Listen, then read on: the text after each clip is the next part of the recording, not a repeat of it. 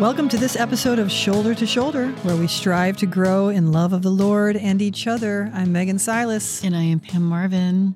And we are excited to be back together. Oh, always. It's always such a pleasure. I love it. I love being with you. You know, Megan, I just really love you.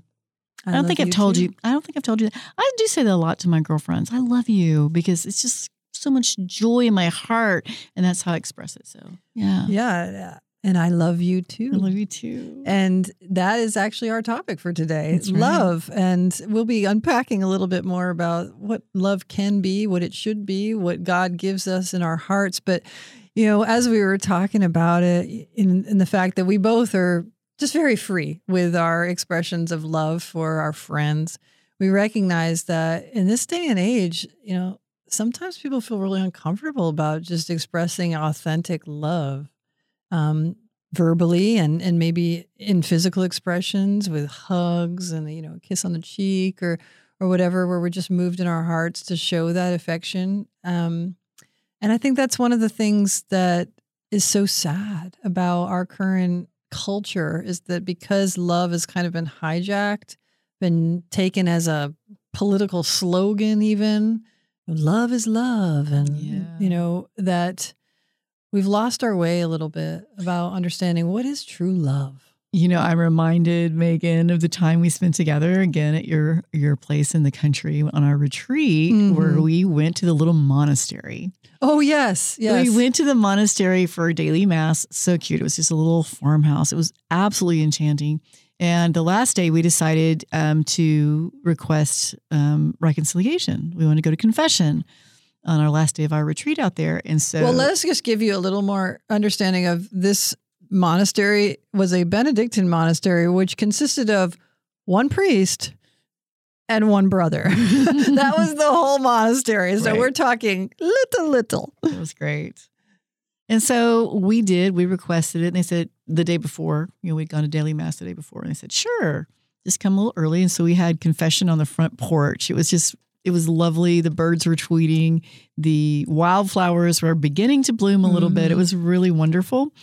But he kind of said the same thing to all three of us as we're driving home.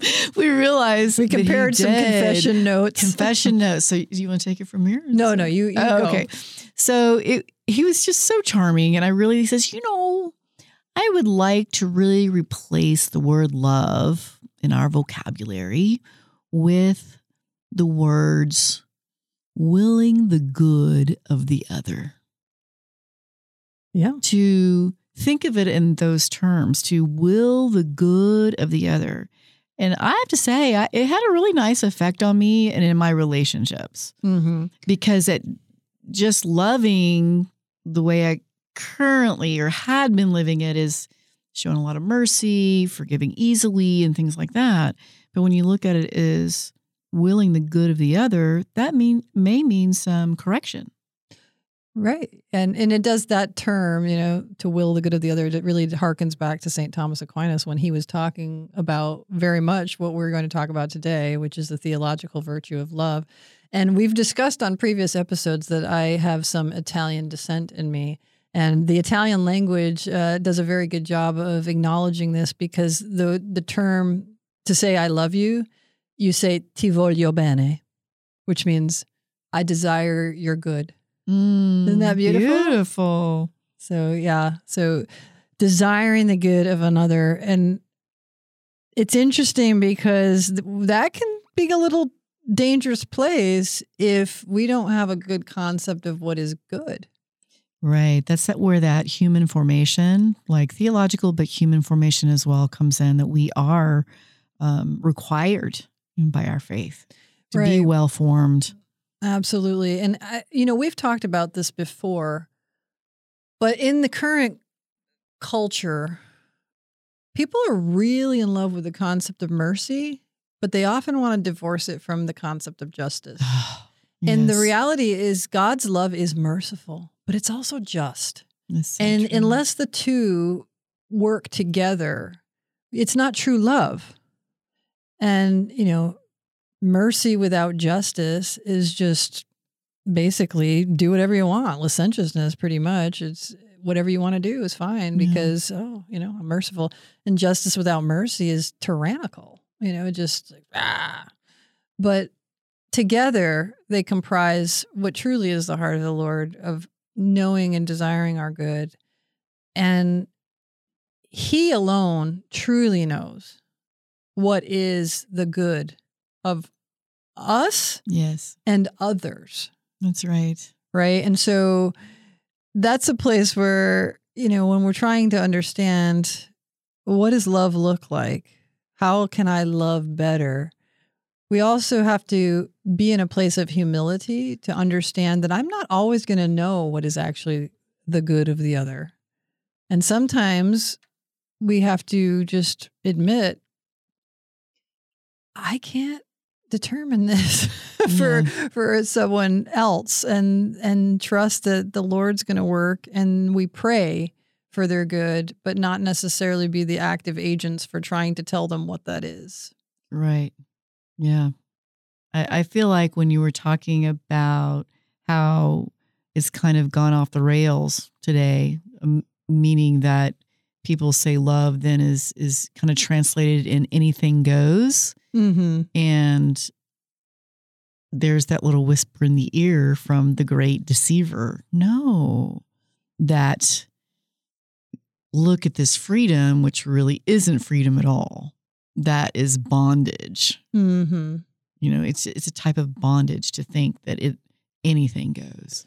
It reminds me, actually, on my way to the studio today, I was listening to a podcast where a priest, Father James Blunt, was on it. And he was talking about the history of the founding of the first satanic church. And it happened like at this witches convention in like 1966 or something. Oh, that's appropriate. And anyway, it was at that point that the motto of the Catholic, of the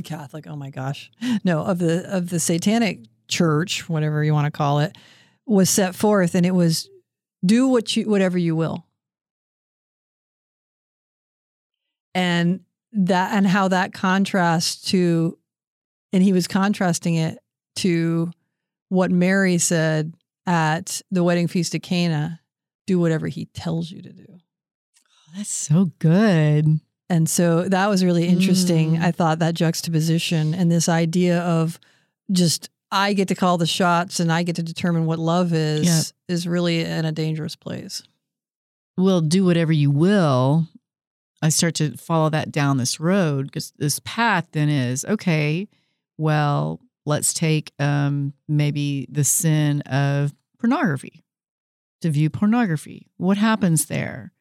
It's an addictive entrapment that leads to slavery. So that encouragement to do whatever you will can lead you down these paths of any type of addictive behaviors, whether it's gluttony or lust or, all those things, which is slavery and not freedom. Absolutely. And there is freedom in love.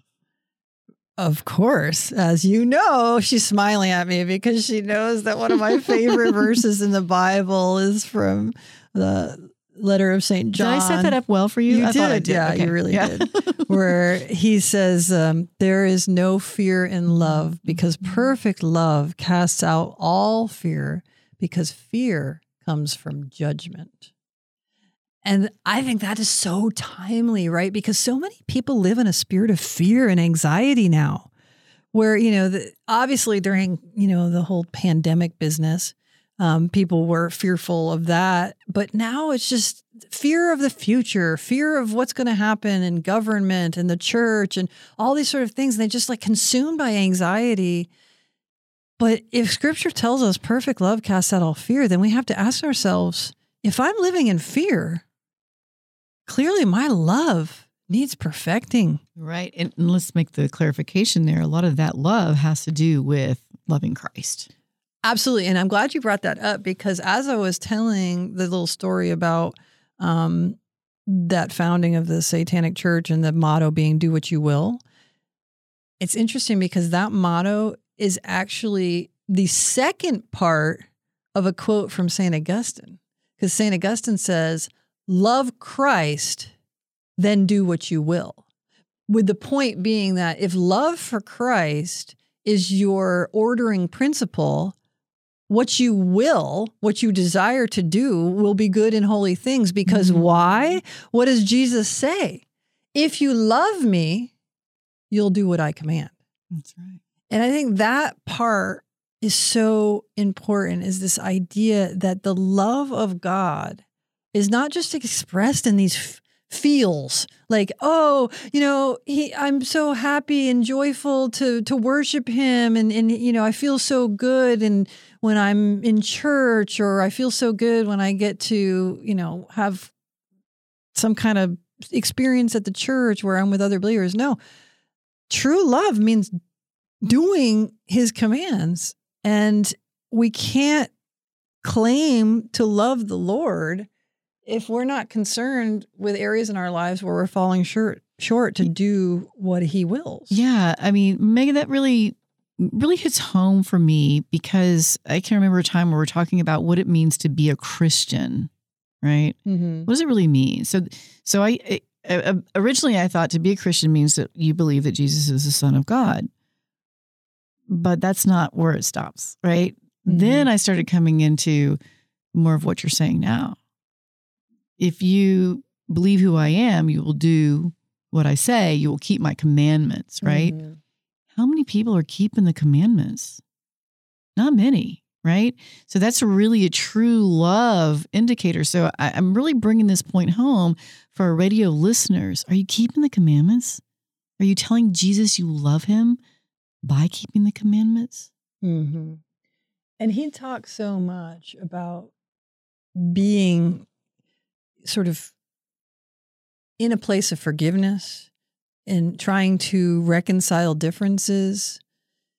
And, I love what John writes in his first letter, where he says, those who say I love God and hate their brother and sister are liars. For those who do not love a brother or sister whom they have seen cannot love God whom they have not seen. And how many times do we hear in families and in business relationships and everything, like, oh, I cannot stand so-and-so. I hate that person. They're dead to me. All these sort of things. And then they think that they can be a good Christian with this unforgiveness, this unloving spirit towards another person. Now, we've talked, in other episodes about how to love another person doesn't mean you have to be in an intimate relationship with them. If they're a toxic individual, if there's somebody who's actively being abusive towards you or whatever, you can withdraw your presence from another, but you cannot remain in a spirit of hatred and unforgiveness and say that you love the Lord. Because who was it that said, oh, Dorothy Day, you brought it up when we were talking the other day. Yeah. Dorothy Day said, I only love God as much as the person I love the least. That's so convicting, isn't it? Ouch. So right? Convicting. Yeah. It is convicting. Yeah. So, okay. I think this is time for a temperature check. Okay. So in light of that Dorothy Day quote, I'm not going to tell you to name the person that comes to your heart. Look what you're doing. She's referring to a conversation we had off air. All right. I'm not going to tell you to name that person, but I want you to bring that person to mind that you love the least. Stop. Yeah. Just bring that person to mind right now. The person you love the least. And ask yourself, am I comfortable with loving God that much? And if the answer is no, how can you grow in love of that person? Right. Well, it's interesting you say it that way, because I was really clear that I do love her. Okay. Now, I know who you're talking about right now. I'm going to challenge you that that's actually the person that you love the least. That is? Yeah. Is that really the person you love the least? That might be the person that you interact with that you are maybe annoyed by or whatever. Yes. But I mean, like, the person who in your heart, there is the least desire for their good. Least desire for their good. Ooh, that's a hard one, Megan. Do I have someone like that? Like an enemy. Well, you don't necessarily have to call them an enemy, but you could say like, all right, I wouldn't be devastated if something not great happened to them. Oh, I couldn't say that about anyone. Yeah, well, maybe no, you're just... I couldn't. Okay, then maybe I'll say it this way. The person that it would be the most struggle for you to do something really generous towards. For no other purpose than to bless them, not because you were trying to accomplish something other than just to simply bless them. That's still such a tough one. Okay, you know what? Maybe you're just way better than I am, because I have somebody that I can think of. And when I think about it, the answer is, am I comfortable with that being the most I love the Lord? Absolutely not. I am absolutely convicted that no, I cannot dwell on that as being acceptable. So as far as how I could love this person better, what I really think of is because this isn't necessarily a person that wants to be in relationship with me. So I should be more active about praying for this person specifically for things that would bless the person. Whereas I can generally say, oh, I pray for them to, experience more of your love, Lord, or these sort of just general kind of ethereal things. But to like literally with specificity of that individual in mind, praying for good for them. I think that would really change my heart more in seeing that person as a beloved child of God. And that's the place I think where we struggle to love, when we stop using the God perspective and start using our own wounded perspective. Yeah, for sure. And another thing that really comes to mind, that I was yesterday sitting at this place that is so precious to me, Holy Name Passionist Retreat Center in Houston. I've spoken before about how I'm a lay passionist. And on the grounds, they have a beautiful statue of the Pietà. And they have Mary. And Mary's holding Christ, on her lap, in her arms. But she's looking out. She's not looking down at her dead son. She's looking out. And as I was looking at that, I recognized she is holding the most precious love of her life, the most valuable thing to her, which has been taken from her. She's holding the very thing that she has lost, and she's looking out, loving the people who took it from her, took him from her. Mm-hmm.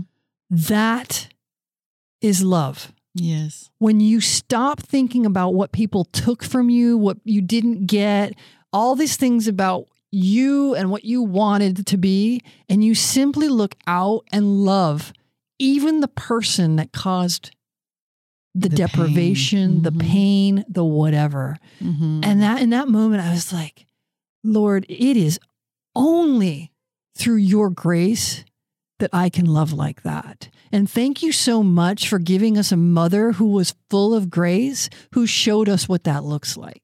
Amen. And that just makes me realize that I didn't do what we always have been doing in this theological virtues of reading what the Catechism has to say about what is this theological virtue. But I think it really segues from that. It's from 1822. Charity is the theological virtue by which we love God above all things for his own sake, and our neighbor as ourselves for the love of God. Mm.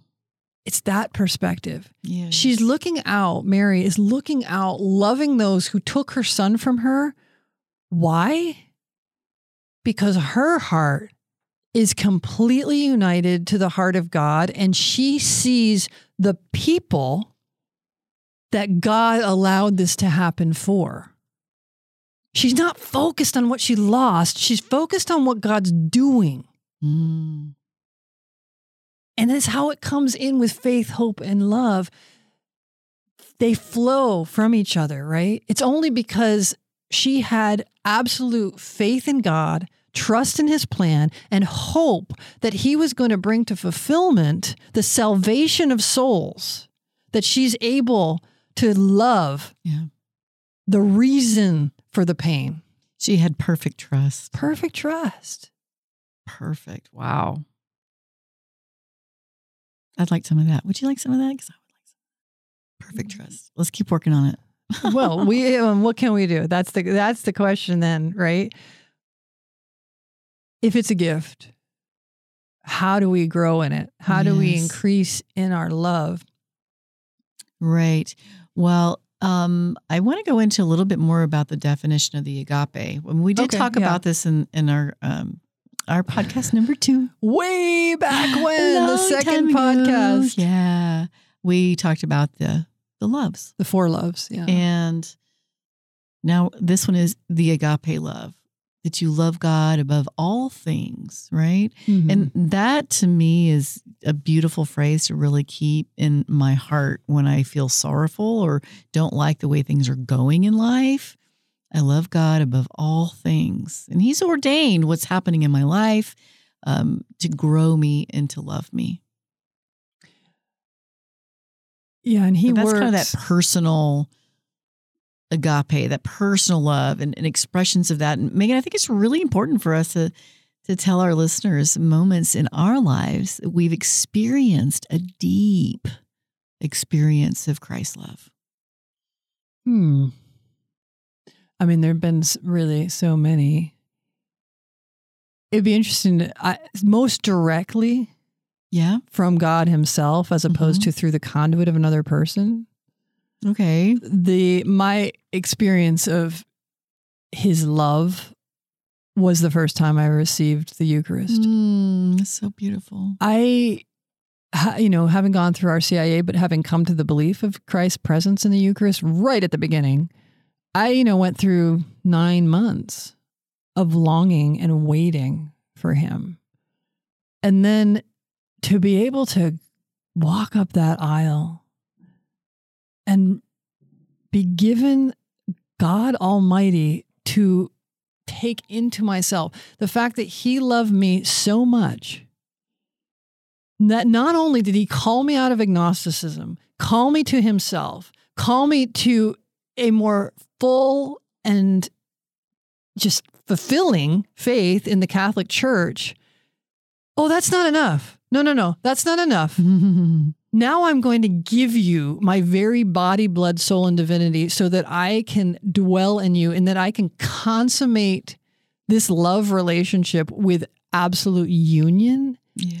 I mean, it was incredible. Otherworldly, for sure. Otherworldly, absolutely. Interestingly, after receiving the Eucharist for the first time, after bawling pretty hard for a little while, I actually looked up and I watched the other people in the church receiving him too. And I realized I am now in a one body relationship with all y'all too. Wow. Like we are now brothers and sisters in a more profound way than genetics could ever, make happen. Right. Well, and I want to just tell our listeners that it looks so different for everybody, the way they experience it, because now I'm about to tell you mine. You've heard Megan's, which is very profound and amazing. Mine is very simple. One of my more profound moments was, I believe that I was putting a child down for a nap, one of my children, some time ago. And I experienced God as pure joy. And it was so intense that it was a little painful. Oh, yeah. It was a little painful because it was so intense, but I knew exactly what it was. And it was like a split second. And it was painful and joyful. And just, it was something that I will never forget. I remember where I was, what we were doing, what the bedspread looked like when I was putting the child down for a nap, all of those things. And I've held on to that memory in times of desolation. Recall that time of joy, that time of that I felt deeply God's love for me as a precious daughter. Mm-hmm. Incredible. I've never felt it to that extent since then, but I know it. Right. Yeah. That's straight out of the playbook of St. Ignatius of Loyola, because he says, in times of desolation, you're meant to recall times I of may consolation. have read that before. Yeah. Well, it's good on you I'm for using some of the saints' wisdom. Right. I highly recommend that. I'm not original. One of the verses in the Bible that came to mind as I was pondering this theological virtue of love is interesting because it actually kind of ties a little bit to my coming into the church, because the year after I came into the church at the Easter Vigil, I was a lector at the same church at the Easter Vigil.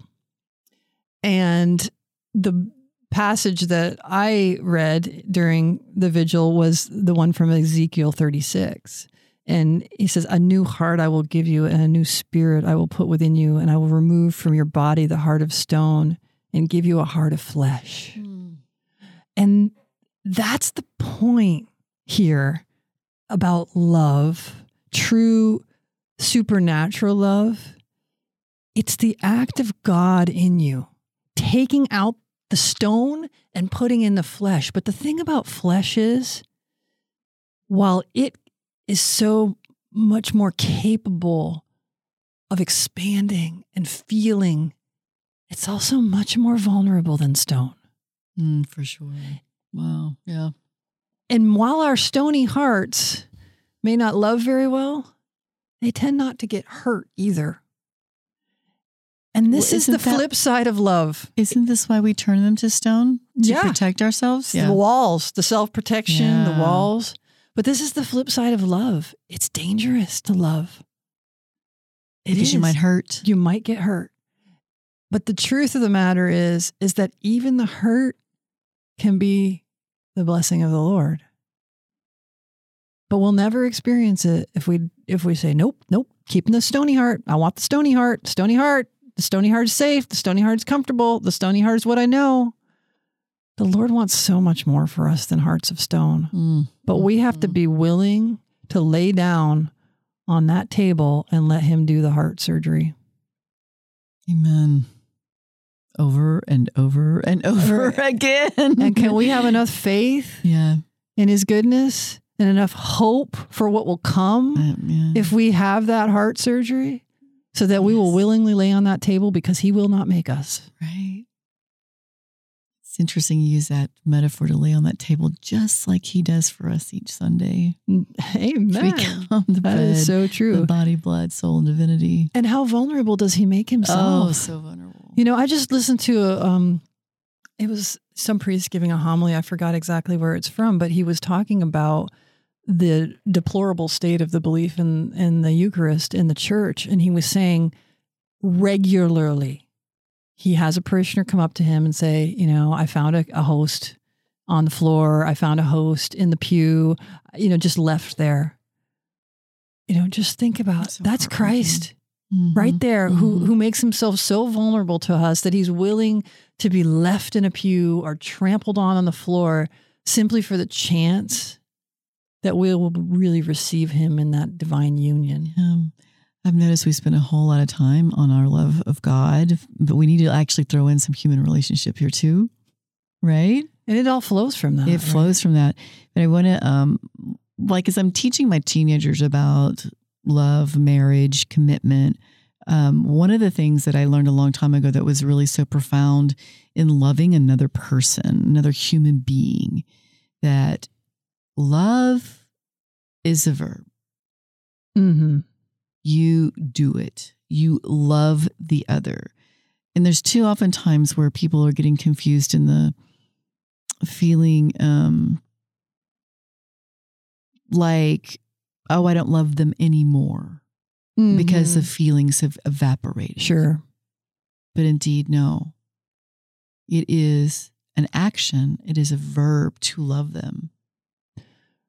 Yeah, and I would also say that the action that precedes the external manifestation is the choice to will the good of the other.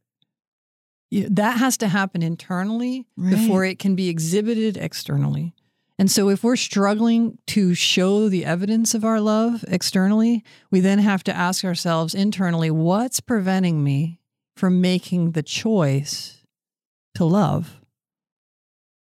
I'm so glad you said that, Megan, because so oftentimes we are always so quick to look at the other person causing us to feel X, Y, or Z, right? But the real question is let me examine my interior. What's allowing me to block that love? Why am I doing that? Yeah, I love that this idea of the interior versus the exterior is coming out, because we're talking about it as, okay, maybe there's something in the interior that's blocking the exterior. But when we were talking about this topic, of course, you can't think about love and not think about the letter to the Corinthians, the first letter to Corinthians with chapter 13, where you have the most famous, sort of canticle of Paul about love. And the interesting thing that he starts with is actually saying, I can have the external manifestations of things, but if my interior isn't right, it's meaningless. Because it talks about pure. So basically, we're talking about the purity of the intention of what's going out externally. And we just decided that was so big and so beautiful that we're going to, in a future podcast series, spend a lot of time with chapter 13 of 1 Corinthians and really unpack all that Paul is saying about what is love. And it's beautiful and it's transcendent, and there's so much that goes beyond just a really nice reading for marriage ceremonies. Right, for weddings, for sure. So I'm really looking forward to that. And that's something that we actually, to kind of project a little more, one of the things that we really are desiring to do, Pam and me, is to go into scripture more. So we're going to start doing more shows where we kind of pick our own favorite Bible verses and really unpack them, not only what they mean for us in a sort of theological way or, a faith way, but just why they speak so much personally to our hearts. And how they've impacted us and how we've changed and how we act them out too. Because we really are supposed to be living words, of God. We're supposed to preach with our very souls, our very lives. And what are we supposed to preach? But, God's words. And scripture is so much the blueprint for life. Okay. As we wrap up this show, Megan, let's give some practical tips how to increase in love of God. First, the biggie. Spend more time with him. Prayer. Yeah. Spend more time with him, right? Right.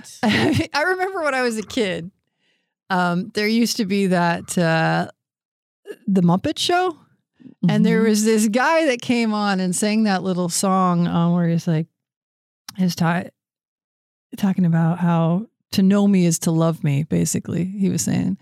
And so I was going to sing it for y'all, but I just can't remember it. And honestly, that would probably be an assault and not very loving. For me to sing that would probably not be willing or good. so I won't do it. But this idea that the more you know God, the more you're going to love him, because he is infinitely adorable, right? And so to spend time with him in prayer and also spend time with him in the word so that you come to know him more and his heart more, and you will just fall more and more in love with him. And the more you fall in love with him, the more you'll want to love others, because they just flow from each other. Absolutely. It's so beautiful. And if you don't know where to start with your desire. Jesus, I desire to love you more, to know and love you more. And he'll get right in there and help you out. And just lay on that table and wait for the surgery to happen. That's right. Amen. His anesthesia is good. All right. Well, thank you so much for joining us today. And we hope that this series on the theological virtues has really blessed you. And we've certainly been blessed just pondering them. If they have, please consider sharing them in any way that you would like. We'd always like to thank Red Sea Catholic Radio for their generous production of this podcast. And if you check them out on redsearadio.org, you can find all sorts of things. There'll be links to podcasts, and there's an app and everything. So we can hope that you'll check them out, and hope that you will share this podcast and tune in next time. Until then, God bless. God bless.